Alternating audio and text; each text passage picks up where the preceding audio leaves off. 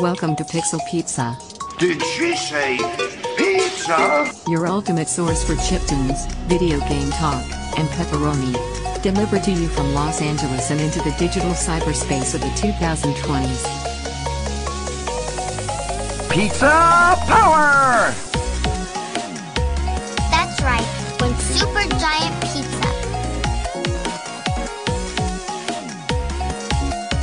I want a large, thick crust with double cheese, ham, pepperoni.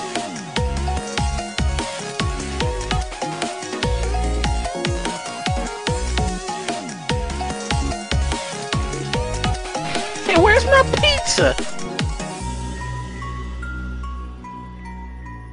Pizza time. Welcome back to the Pixel Pizza podcast, listeners. You just heard the track Ochres from our chiptune artist of the week, Vim. And now we are here with our guest for the week and our interview portion of the show. We are speaking with a very talented 2D, 3D game artist. Her works include Super Crush KO, Celeste, Mortician's Tale, and Nobody Saves the World. She is an honoree of Forbes 30 Under 30 and gaming. This is Gabby DaRienzo. How are you doing, Gabby? Good. Thanks for having me. Absolutely. So we like to get started here by asking, when in your life did you know you wanted to work in video games? Oh my God, I feel like that's like a multi-part question Okay, for let's go me. through all of it. Okay, so when I was a kid, I played Majora's Mask for the first time. And Oh. I was like 10 years old. That was like the game. That was the game that was like, oh, I am obsessed with this. It's beyond entertainment. This is like Mm. I wanted to know about the design. I made notes about everybody's schedules throughout the day. I was obsessed with the environment art and the art. Like I would draw fan art of the game all the time, including my own characters. I Wow. um, wrote down, I had like a little notebook, my own bomber's notebook, and I wrote Mhm. down notes about everything. I was just obsessed with Majora's Mask. And I think I remember, being a kid and being like, I'm going to be a video game artist. I'm going to be a video game artist. And then as you get older, I feel like at least for me, I was like, no, I have to be more realistic and look for a job that I can do. And for some reason, I felt like video game art was so unattainable. Like, I just didn't think it was like a real job for some reason. And I ended up studying graphic design in school, which I also love. And um, ended up kind of creating a very video game heavy graphic design portfolio just because, they would be like, make a poster for something. And I'd be like, okay, well, I'm going to make a video game for a post or a poster for a video game.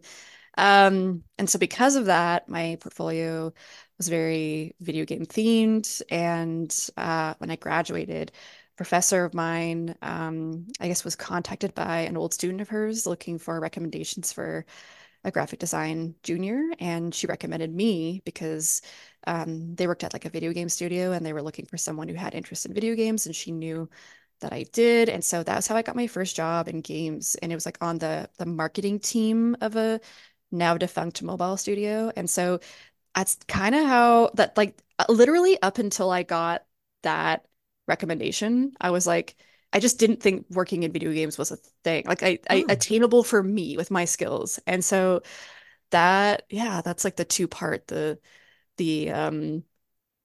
the 10-year-old being inspired to make games, and then like the 21-year-old being like, oh my God, I can actually work in games. And then I think there's like a third part somewhere in there, maybe shortly after that, where I'd been working at that studio for a bit. They moved me over to the game side. So I actually was working on the games they were making, but I played The Path by Tale Games.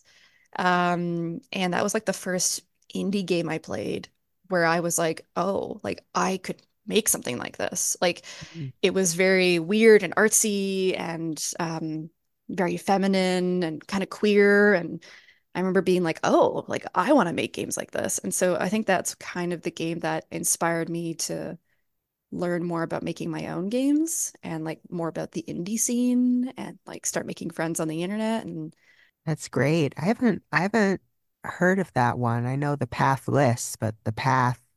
yeah, I don't know if it holds up very well. Oh, It's definitely like one of the first walking sims.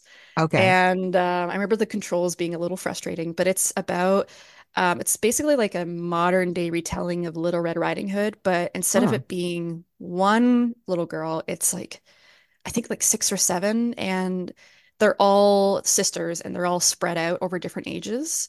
And as you play each of the sisters, you encounter, what the quote unquote wolf is for them oh, at different ages. So, the youngest girl is like six or something, and hers is like a literal wolf, like a fable. And then the oldest one's 18, and so her wolf is like a man trying to teach her piano, and it's supposed to be representative of like, they don't have a mother, and she's the one that's been parenting her siblings, and mm, she has passions to learn piano, but she also has responsibilities. Like it's very, it's very interesting. And I think for me, I love like weird little artsy games like that. And yeah, I recommend it. I probably Steam. okay. Yeah, Sweet. Also, on your first note, you were a much smarter kid than I was because when Majora's Mask came out, I was just very confused. It took me until I was an adult to understand how you're supposed to get through that game. that's understandable. It's a very weird Yeah. Zelda game for sure. And so, what was your first like full game project then? Oh, I guess the first game I did art for was what was it? Oh my God, it was so long ago. It was a mobile game called Fashion Star Boutique or Fashion Star Designer, one of those two. It was like a mobile game where you make clothing for like mannequins, Mhm. and it was pretty popular back then. But yeah, I did a bunch of, so what happened was on the marketing team, I was doing a lot of like whatever graphic design related stuff. So, posters and printables for exhibitions, but also like social media images, but also web design. And so I was doing like the website stuff for the company. And I guess a lot of that translated specifically to doing UI. And so when they needed a new UI designer, instead of hiring somebody externally, they gave me a chance and they moved me over to do UI for the project. And then um, yeah, I guess like as I got really comfortable with, we were using Unity at the time. Mhm. Um, I think the only artist that was interested in learning it and like implementing things myself and like doing a bit of code. And so they gave me a lot more opportunities because of that. And so I ended up doing a lot of like tech art and then actual art. But yeah, I think that was the first game I worked on, and that was mostly UI. And I don't think it's even playable. Like that company doesn't exist anymore, so I don't think Mhm. that game's even playable. But yeah, um, and I was never really into mobile games, like even when I worked at that company. And I think working at that, st I'm very, very grateful for that studio and the people I worked with for giving me a chance and, teaching me a whole bunch of stuff that ended up being very important for me to get future work after that, especially in indie games. But I was never super interested in working on like free to play mobile games. Like that is a very specific type of game. And Sure. didn't love working on that. And so yeah, after that, after being there for a couple years, I ended up leaving to pursue a job as like a game artist in indie games specifically. And that's where I've been ever since. I really like that space and the kind of games we make a lot more than Fashion Star Designer Mhm. or whatever the first game was called. Sure. Would you say there's a lot of overlap between like doing art for marketing and UI? Because I imagine they're both very much about getting the viewer to sort of immediately understand what something's about. Yeah, yeah, for sure. I feel like um, if you go to school for illustration, often you end up like people that are doing 2D art. in games probably studied illustration in school, and people who do UI in games probably study graphic design at school. Like it's less about like creating picturesque images and more about making things that attract the attention and are like very clear hierarchies of information and symbols that are easy to parse, but also unique to the thing you're working on. And yeah, it's very nerdy. I think a lot of people think UI is very boring. I still do UI today. Um, I think my job is senior game artist officially, and most of what I do is environment art, and I still do a little bit of marketing art, but I also do a little bit of UI too. So it's like I can't escape it. That graphic design background, I'm still doing it today. Yeah. When did the Mortician's Tale come along? Okay, so that was shortly after I left that mobile studio. I started working as a freelance artist in indie games. And this is like end of 2014. I started reading this book called Smoke Gets in Your Eyes by Caitlin Doughty, who is a LA-based mortician. Mhm. And it's like a semi-autobiographical book about her experience working as a mortician in LA, but also talking about like the Western death industry. And it's really good book. Highly recommend it if that's a topic that you're interested in. And really poignant, really funny, very honest, without kind of like being gentle without pulling any punches. A very good book. And I was so inspired. And I started mocking up and prototyping a game that I called Mortuary Simulator.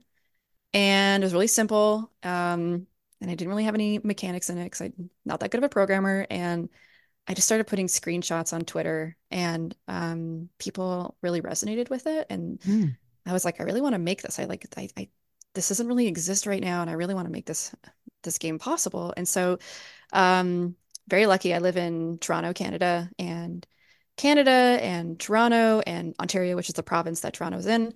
We have really, really good funding for video games That's specifically. great. Very, yes, so lucky. And I applied for an arts grant to make a Mortician's Tale. It wasn't a ton of money. I think it was like $10,000. And I got it. And so my partner at the time and myself, his dream was to start his own studio. He also worked in video games. And so we decided to start a studio together and release Mortician's Tale as our first game. I used that money to hire a writer and a sound designer and a musician to work with us. And yeah, it's not a very big game. It's very, very small, but we were working on it part-time, so it took us like a year and a bit to work on it. And over that time, I learned a lot about the industry and also a lot about myself and like my own kind of personal feelings around death and grief and Mm. the intersection with video games. And yeah, we released it in 2017. Yeah. Oh wow, it's been a long time. And yeah, it's my baby. It's the first game I ever like created outside of working for another company, Yeah. And I think it's really rough now. Like when I look back on it, I'm like, oof, I could do better than that. But and it really resonated with a lot of people, and that was really cool to see. Is that like so many people were comfortable with the topic and also like curious about the topic. And I don't work with Laundry Bear anymore. That was the company I made with my ex-partner. Mm. I stopped working with them in like 2019 and split up with my partner at the time shortly after, like very amicably, right? And they're still doing stuff and I'm doing my stuff separately. But yeah, I think that um, Mortician's Tale is the kind of game I want to keep making. Like I really like those little short, kind of weird video games about topics that people are not super comfortable with. I feel like I'm drawn to that also as like a player of games. And in addition to that book you mentioned, what kind of research went into learning about the Western death industry?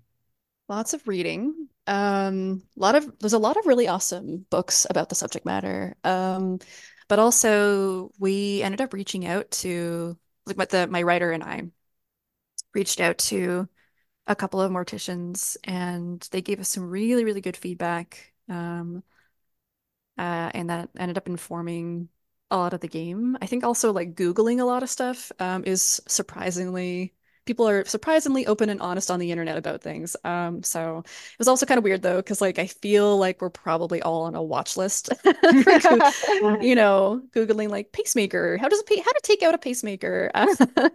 And so, yeah, a lot of research, a lot of interviews. People were very gracious with their time and sharing some like very personal stuff with us. And I think also a lot of it too was we wanted to make sure that we were sharing our own experiences. So, you know, at the time, no one had experienced like losing a child, for example. Mm, And so that's not in the game. Even though that is a thing that people deal with very frequently, but we didn't have that experience ourselves, and so we didn't feel like it was right for us to explore that. And so yeah, it was a lot of research, but also a lot of like self-reflection and putting our own stuff into it, you know? yeah. And yeah, What would you say is the biggest thing you learned about yourself when you made that game? good question. I think I am more comfortable with with the topic than I thought. Like I think that um working on the game was a really good exercise in like self-reflection and realizing that not everybody is as comfortable with the subject matter as I am and kind of exploring that like, hey, why am I okay with this? And really digging into some history of mine and being like, oh yes, I remember this, I remember this, I remember,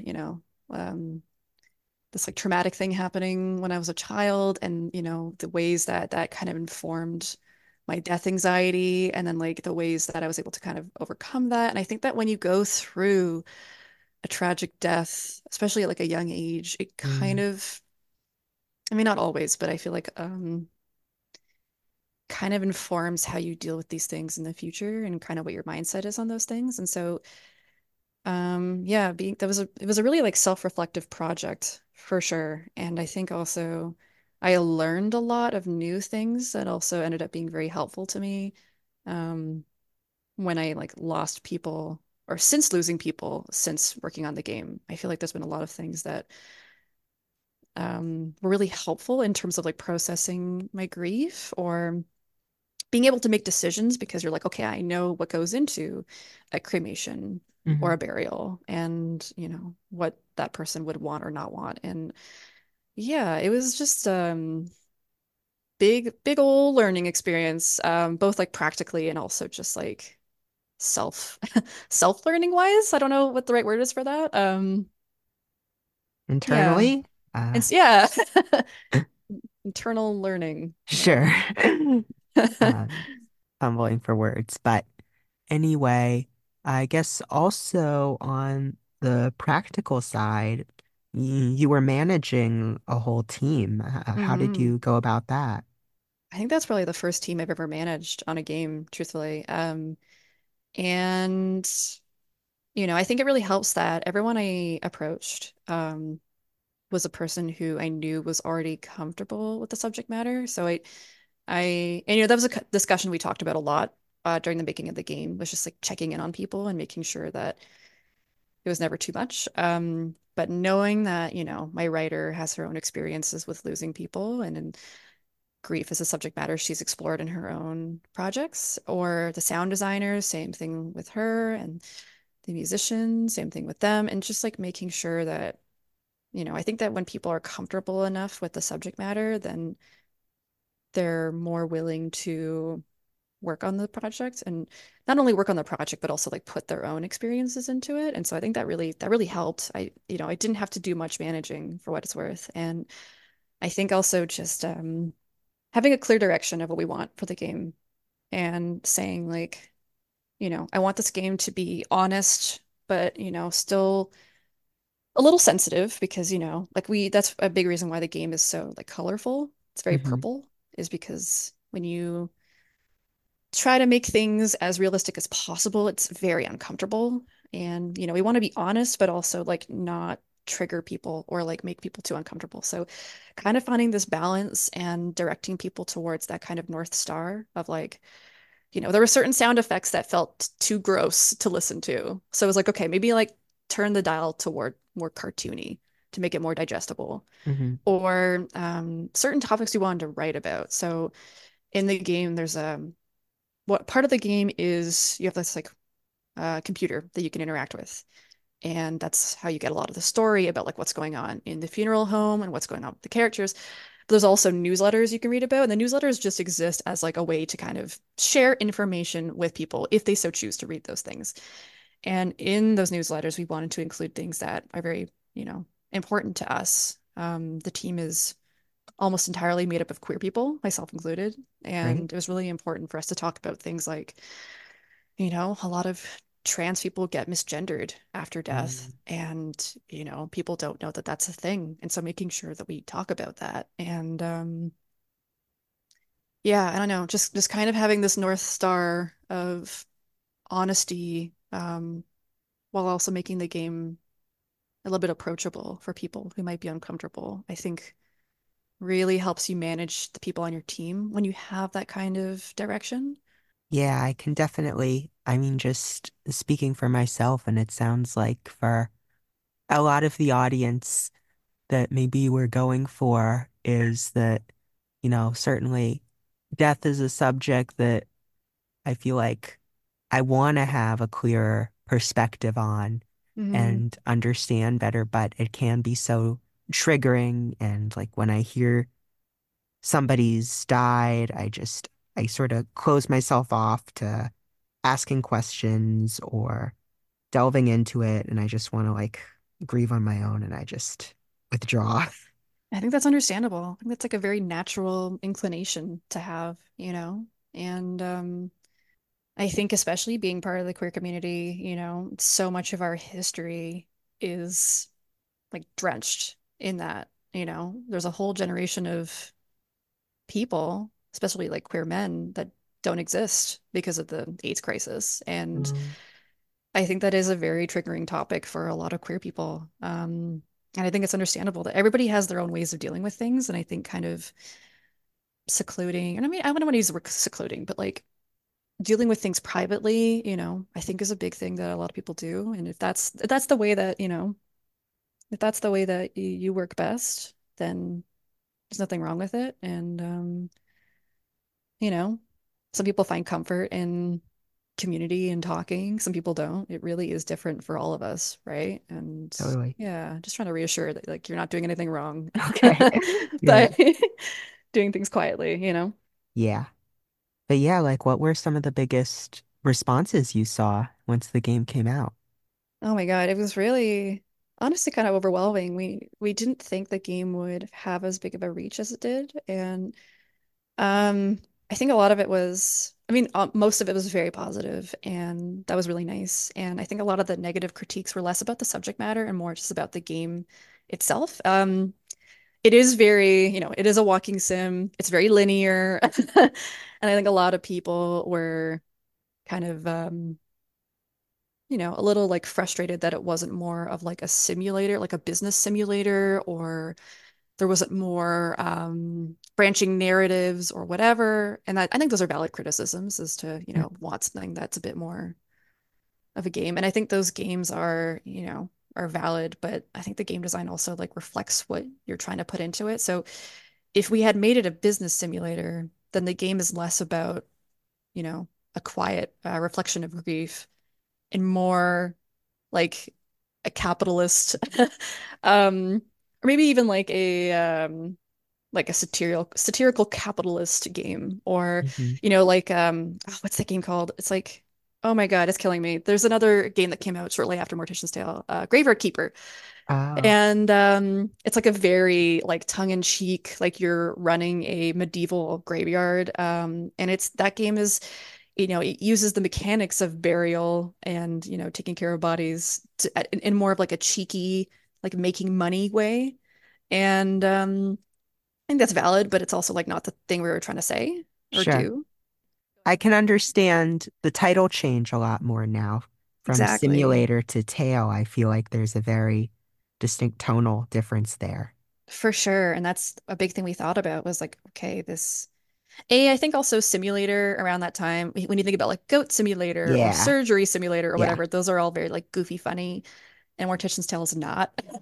Hmm. So we're like, okay, this cannot be a simulator game. It has to be something different. It is very linear, it's very story-based. Let's call it Tale. And I think that kind of sells the game more towards the intended audience. So yeah, I think there was some like very valid criticism about the game, but I think overall it was very positive. We had a lot of people, that would message us with their own kind of personal stories about how the game really resonated with them. Or, after the game came out, people would message us. Like I still get messages now. It's been like whatever, 6, 7 years, math. And people will still message me and say like, hey, this game was really helpful to me when I experienced a death. Like I was able to make decisions for my loved ones because of what I learned in the game, which is really heartwarming to hear. I've had a few people tell me that they decided to go to school for mortuary studies because of the game, Wow. which is very cool as well. Yeah, it just seemed like it had a really personal impact on a lot of people, which is really, very, very comforting. And there's been a few game developers as well that have been like, hey, we really were inspired by your game.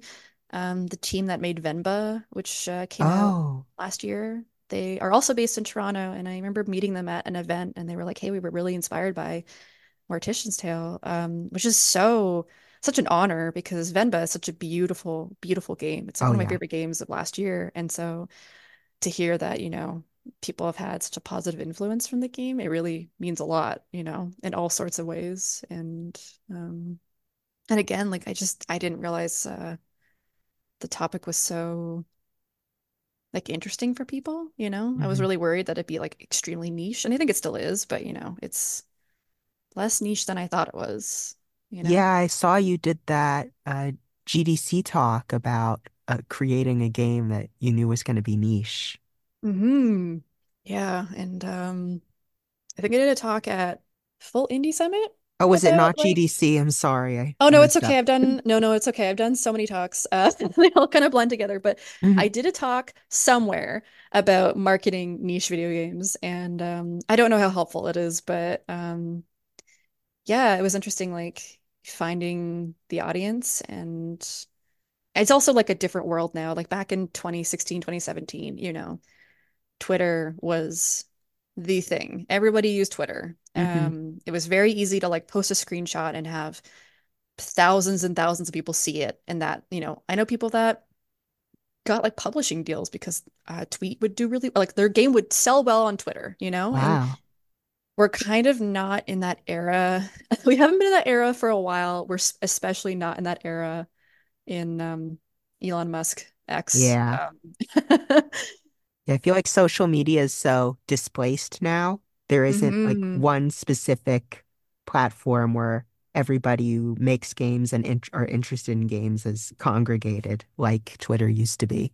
Right? And I think like when Twitter started splitting, you saw people go to Mastodon or co-host or Blue Sky, and I feel like those three just like are not anywhere near as big as Twitter. And so, but to continue using Twitter is like also very difficult because Yeah.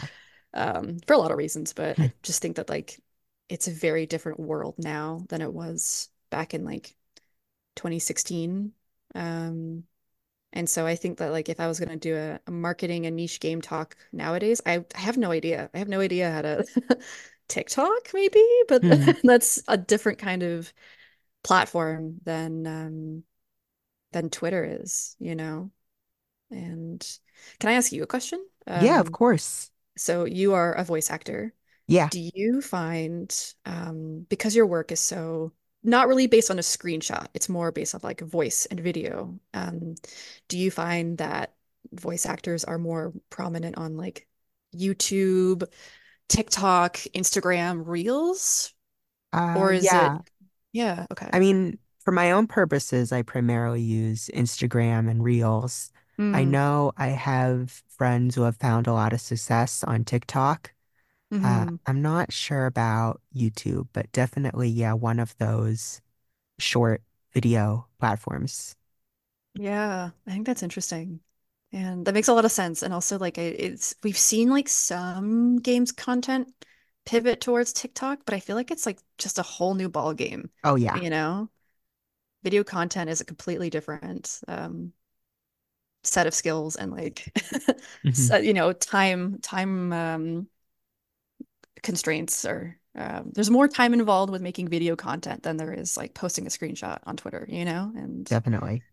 yeah, it's very curious to see how social media goes for game developers going forward. Absolutely.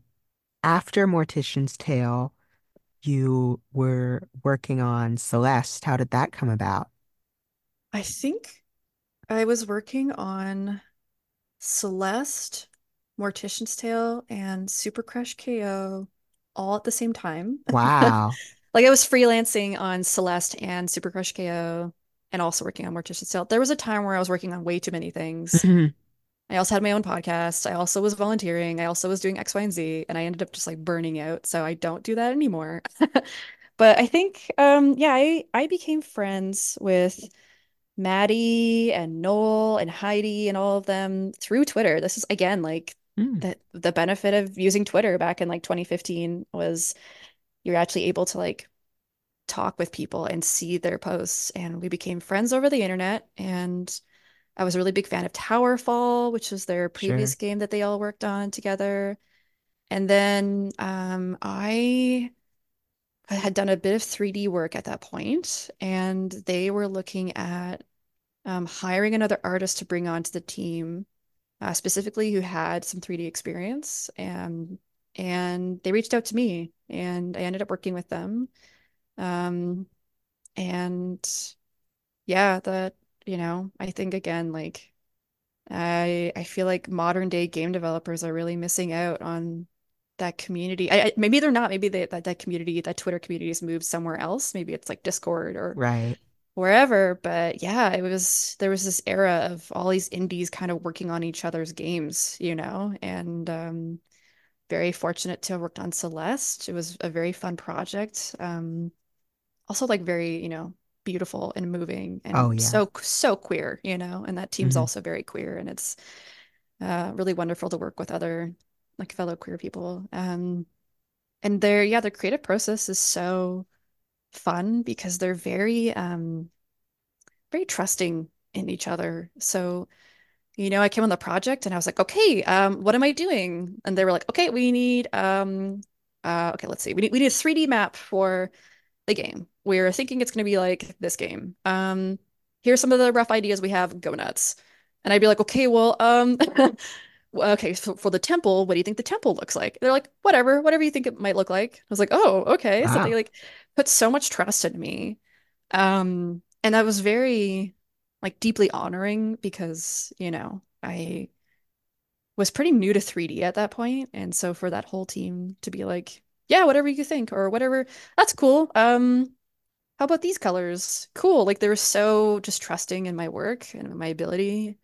And yeah, that's really cool. And I feel like, most other game developers I worked with, it's not that they're not trusting, but there is a bit more of like direction from the art director or whoever's in charge of the game. And I feel Sure. like the Celeste team was very, I don't want to say flat hierarchy because they do, obviously like have directors, but yeah, it was just very cool to be given such like a chance like that. And then the game blew up in a way like we didn't expect. And Oh, yeah, so that's what Heidi was saying. yeah, and so that was very cool. And I'm really excited. I'm not working with them anymore. I'm working at my current studio full time, but I visited Vancouver earlier last year and I got to hang out with them and they showed me a bit of Earthblade and it's Mm. just so cool. And so really excited for that. Really excited for that game and what they're working on and yeah, just really lovely team. It's very cool to like work in games and meet people and work with them. And, for the most part, at least for my experience, everyone has been so, so lovely and chill. And it's kind of like a very stark contrast to when I was working in mobile games. Oh And yeah. everyone was kind of very like, well, it was not as nice, I would say, as working in Mm. indie games. And yeah. Yeah, and then your current place, Drinkbox, another super Mhm. talented studio. I feel like with every one of their games, they have such a distinct, unique visual style that isn't like anything that's come before. And so I'm wondering sort of when you joined the team making Nobody, what was their sort of guiding principles that they Yeah. had there? So I've been a big fan of Drinkbox for a long time. I loved the Guacamelee games. I loved Severed. Mm, And there were a few times when I was freelancing where they would reach out to ask me to work with them, and the timing just never worked out. I was always busy with another project.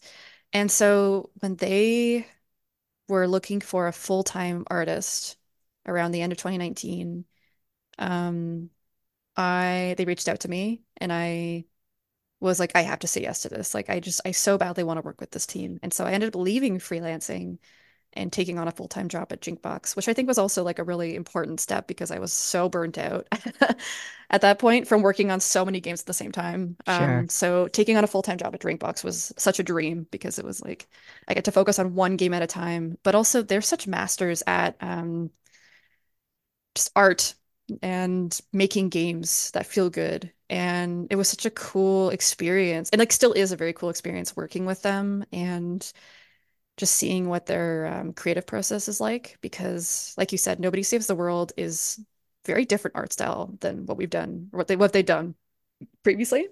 Mm. And it was really cool getting direction from the then art director and the concept artist, now art director, Augusto Quijano, who their biggest thing was like, hey, we want to make this game feel um, like a gross Saturday morning cartoon. It's like the Ah, direction we went in. And yeah, it was really fun. It was really fun, kind of like all working towards this style. And, as the characters would improve, the environments would improve. And as the environments would improve, the characters would improve. And then the UI would improve. Like it kind of all moves together. And that was really fun. I've learned a lot since working there. And we're currently working on a new game, it's unannounced, and oh, can't say too much about it, but I of will say that the course. art style is also very different from anything we've ever done before. And so it feels like every new game we work on, it's just a completely different style. And I feel like I'm learning so much with every game. And I'm really excited to be able to share it with people because I feel like people are going to really like it, especially the art. So That's exciting. Also, I know Nobody Saves the World. It came out a couple years ago, but it's had a bit of a resurgence now. It just came out on PlayStation Plus, and mhm. there was that big new update you guys just did. Can you talk about that? Sure. Yeah, it was Nobody Saves the World was such like a surprise for us because it is, I think we've talked about this publicly, so I will say it. It is the best-selling game that we have of all Oh, time. Like wow. it outsold like both Guacameles combined Wow. within like the first few months. It did really well, and we were so surprised because I feel like it's such a weird game, right? Hmm. It's the progression is very, it's not based off of like experience points, it's based off of like quests tied to each form. And so, I think it has a very dedicated audience. And we put out a few updates. We put out one uh 2 years ago and then one last year, which was like a free update we did, which was very fun. It was like an endless dungeon, like roguelike update, and so people could have a reason to keep playing the game, and play with those forms and experiment with those forms and mixing matching their abilities. And yeah, the we sorry, it recently coming out on PlayStation Plus.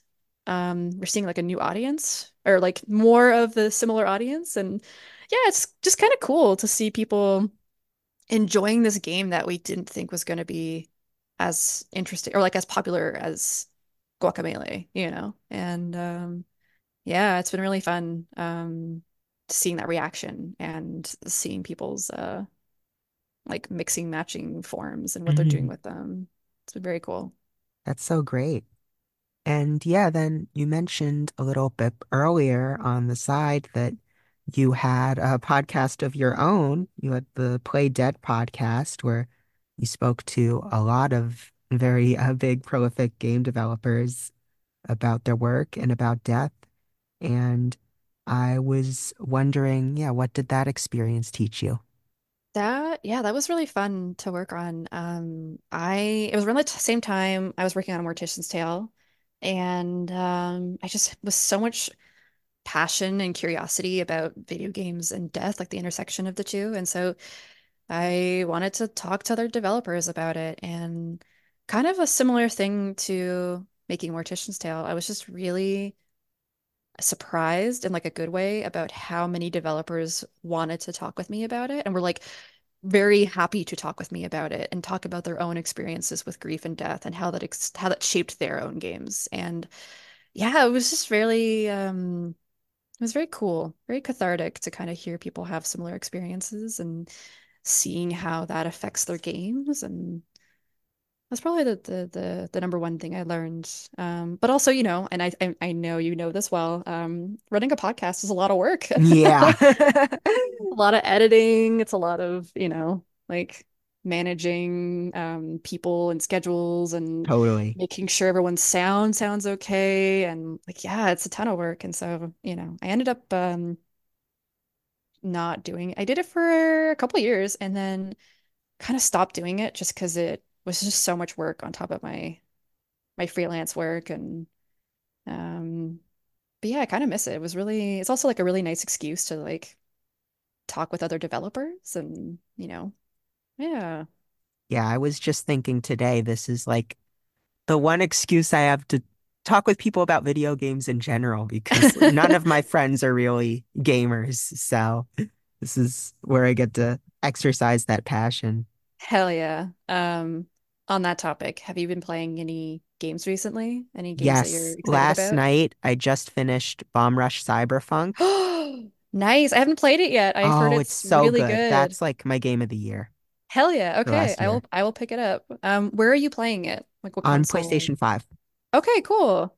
I saw it was on Switch and I was like, I don't know. Like, does it run well on the Yeah, Switch? that's But I was skeptical, so I figured I just usually, unless it's a game I have to have portably, I opt for PlayStation. yeah, maybe I'll do the same thing then. That's awesome. Yeah. And I'm really excited because now that I finished that, I'm finally going to start God of War Valhalla. Oh yeah. I've heard Very that's cool. fantastic. What about you? I during the holidays played Dredge, which came Oh, out I last heard that was year. amazing. I loved it. It is so good. I ended up 100%ing it on PlayStation 5 because I just ended up loving it so much. It's yeah, this really like perfect combination of like cozy fishing game and like scary eldritch horror. I don't know. Mhm. It shouldn't work and it does. It works very well. I highly recommend it. I'll definitely look into it next. Yeah, I'll switch with you. I'll check out Bomb Okay, Rush Cyberpunk. good. Yeah, report back. Then, pretty recently, I saw you posted you have your own personal game in the works. Yeah. So I, on top of working at Drinkbox, I've been prototyping a brand new game just on my own. It's surprise, it's also about cemeteries and Hmm. you know, for a long time, after Mortician's Tale, I was so burnt out, just working on too many things at once. And when I started working at Drinkbox, it was like a nice break. Like I just was only working on Drinkbox games during the day and not working on anything at nighttime. And over the last couple of years, I've had this itch to like make my own thing. And it's been a thing that I hope I put out this year. We will see. But it's Yeah, cozy game about cemeteries, and it's something I'm programming all by myself, which is also really exciting because, I'm very new to programming, and it's such like a fun feat to get something like to figure out something yourself and get it in the game. Like it just feels so different than like putting art in the game, like different For kind of problem sure. solving. And yeah, so that's been like a fun thing I've been chipping away at on my own time. Um, yeah, hopefully I have more to say about it later this year. But it is another game about death, and it will be a walking sim. So Okay, very, very awesome. similar. I have a type of game I like it making, apparently. Yeah. There's a big thing out here in LA. I don't know if you've visited and heard of it, but there's this group that shows movies at a cemetery. Oh, is it oh my God. Is that Hol Cinespia, Okay, it's cool. called. Yeah. Very cool. I have not heard of that. I was gonna say Hollywood Forever Cemetery, but I think that's just Yeah. a cemetery. Yeah, I think that's where it is. Oh, cool. That's really sick. I have not been to LA for a while, but that's not true. I went to Disneyland, but I guess Oh, that's fun. is that LA or is that outside of Yeah, LA? it's in LA County, I feel like. Okay, yeah. But next time I go to LA, I'll definitely check that out. That's very cool. Yes. Yeah, I'll do Disneyland again and then I'll do the cemetery. It'll be like a cozy hand in hand event. Exactly. That was all the questions I had for you, Gabby. Was there anything else you want to talk about? I don't think so. I think we covered everything. I really appreciate you asking me about my new project. Yeah, of I course. forgot that I even posted about that, so that's very nice.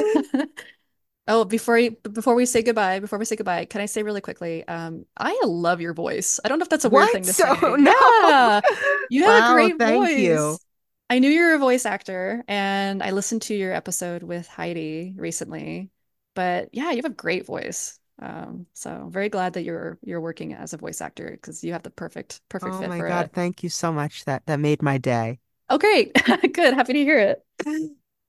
Yeah, I have to vent a little bit. So there was a period of time where I was posting the podcast on YouTube and I was like, as you said, doing all the ancillary stuff for the podcast is just too much. I got burnt out Hmm. about it, but I was like editing together gameplay footage of the game that people were talking about and doing all this like motion graphic stuff. And anyway, that's beside the point because I uploaded a podcast to YouTube and I got this whole one paragraph comment about how awful somebody thought my voice was. Ew. That's Yeah. so shitty. I'm so sorry. Yeah. Thank you. I was like, A whole that's, paragraph. Jesus. yeah, Get a hobby. exactly. Like, oh my God. Okay, well, I heartily disagree with them. Thank you. That's really awful. Yeah. But in more fun news, let me ask. This is the Pixel Pizza podcast. Gabby DaRienzo, where is your favorite pizza place? Oh, that is such a good. I love that as a question. Okay. Oh, I have so many answers. In Toronto, there's this place called North of Brooklyn Pizza. And they have a few locations, specifically in the back of bars. So I don't know if this is just Toronto or if it's Ontario or Canada, but Toronto at least has this law where you can't just have a bar. Your bar also has to have food.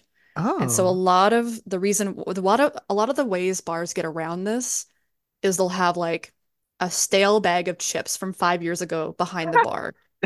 So that if someone comes and like tries to investigate, they can legally say, we have food here. But there's a couple bars in Toronto that have a North of Brooklyn pizza in the back of their bar. And they sell like it's just really good pizza. Really good pizza. And it's just such a combo to go to a bar with your friends and play arcade games and have like a pint of beer or a Oh cocktail or yeah. whatever. And then also just like really good pizza. And so they make a pizza. I forget what it's called, but it's a white pizza, so no tomato sauce, with ricotta and ricotta and arugula and like a garlic Mm, butter on top. And normally I'm not like a white pizza person, but yeah. oh, it's so good. So good. So that's my very long-winded answer for you. No, I'm like envisioning the whole scene. It sounds amazing. That's great. So then thank you so much again for joining me, Gabby. Thank you so much for having me. This is a very fun interview and very fun Yes, conversation. very fun conversation. So where can people keep track of you and your work? I'm on all social media at Gabby DaRienzo. I'm using Twitter less and less these days, but with the new game coming out, maybe I'll start Hmm. begrudgingly using it again. But yeah, Instagram, TikTok, Twitter, Blue Sky, I'm everywhere. Yeah. Awesome. Then we'll head off with one more track from our chiptune artist of the week, Vim, and that is called Autumn Weather. So chill out to that one. We'll see you next week with another Pixel Pizza.